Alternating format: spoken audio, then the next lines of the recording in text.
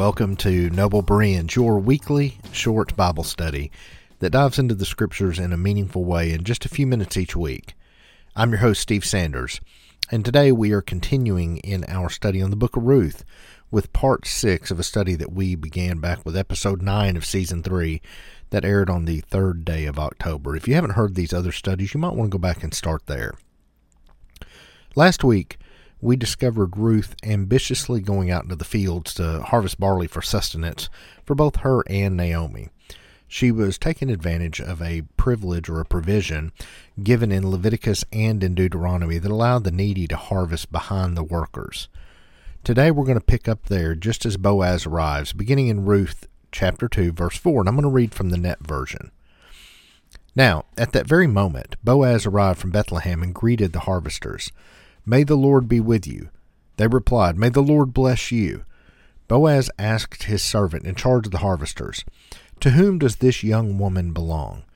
The servant in charge of the harvesters replied, "She's the young Moabite woman who came back with Naomi from the region of Moab."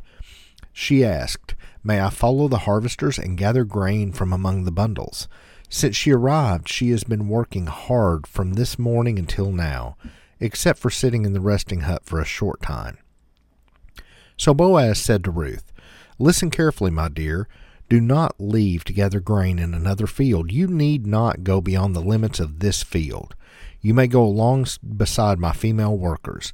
Take note of the field where the men are harvesting and follow behind with the female workers. I will tell the men to leave you alone. When you are thirsty, you may go to the water jars and drink some of the water the servants draw." We were first introduced to Boaz in last week's episode, but this is the first time that we see him in action. He's the 7th character we've been introduced to by name in this story after Elimelech, Naomi, Mahlon, Chilion, Orpah, and Ruth. Though the story thus far has really been about Naomi's life, it's already become clear that Ruth is the main character of the story, and from here on out we're going to see that. The first words that we are given from the mouth of Boaz are telling. He greets the harvesters with a blessing, and perhaps just as telling, his harvesters, who are all likely servants, greet him back in like words. This gives us some insight into Boaz. First, it reiterates to us what we discovered last week, that he is a powerful man with a staff of harvesters working for him.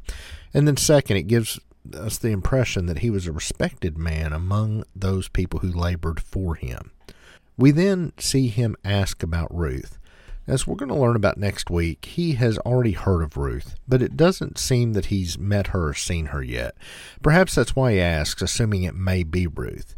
You'll notice that he asks the question, "To whom does this young woman belong?"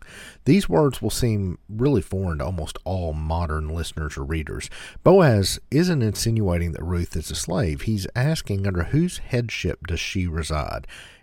Does she reside under her father's headship, or is she married to a husband?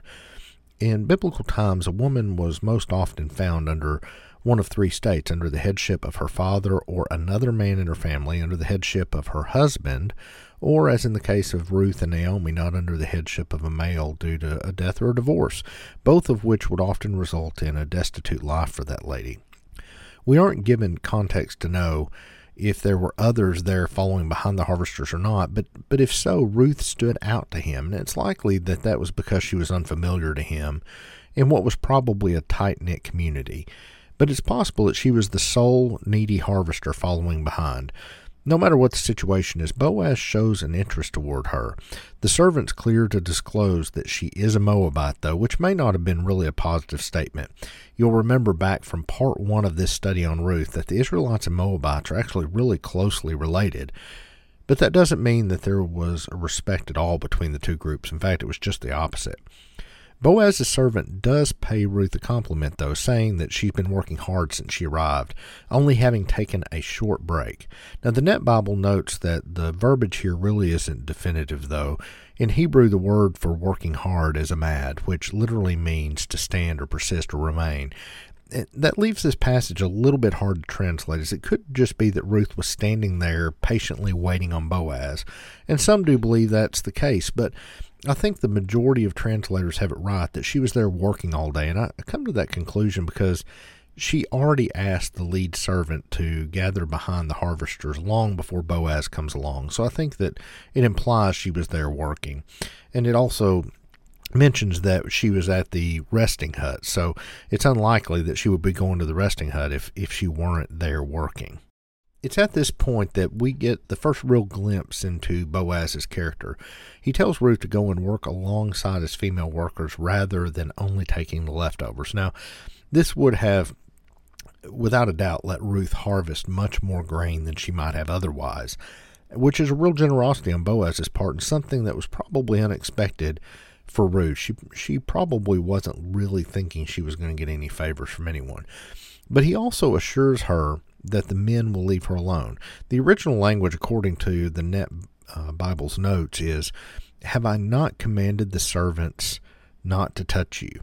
And so it's difficult to really understand if Boaz is protecting Ruth from the young men picking on her, or if he's assuring her that they're not going to take advantage of her. Either way, Boaz is asserting his control and his protection over Ruth, indicating to Ruth that he's an honorable man.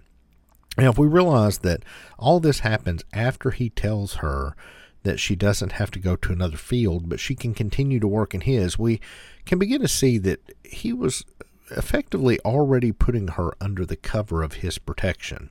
Some argue that Boaz was attracted to Ruth at this point and that this was really his way of showing that, perhaps even his way of keeping her close by.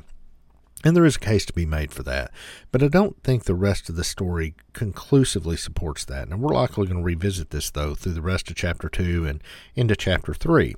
It does make one step back to some of the verses in the passage, though, as Boaz might have been asking if Ruth was available for marriage when he asked to whom Ruth belonged.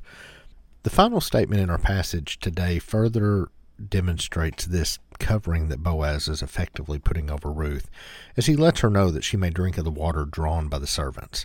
Prior to this, Ruth may have been relegated to not drinking anything, or perhaps drinking dirty water from a pool near the field. Boaz's invitation to let her drink from the water drawn by the servants further demonstrates his willingness to care for her needs. As we're going to see in next week's study, this doesn't go unnoticed with Ruth.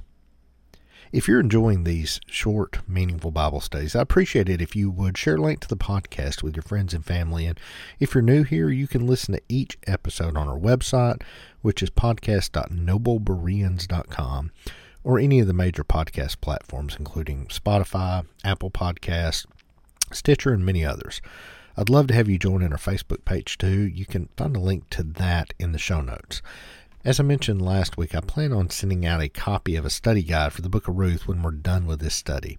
If you're interested, just subscribe on our site, which is noblebereans.com. That's noblebereans.com. Finally, join in again next week for our next episode. Until then, love like him, live for him, and reflect his light into this world.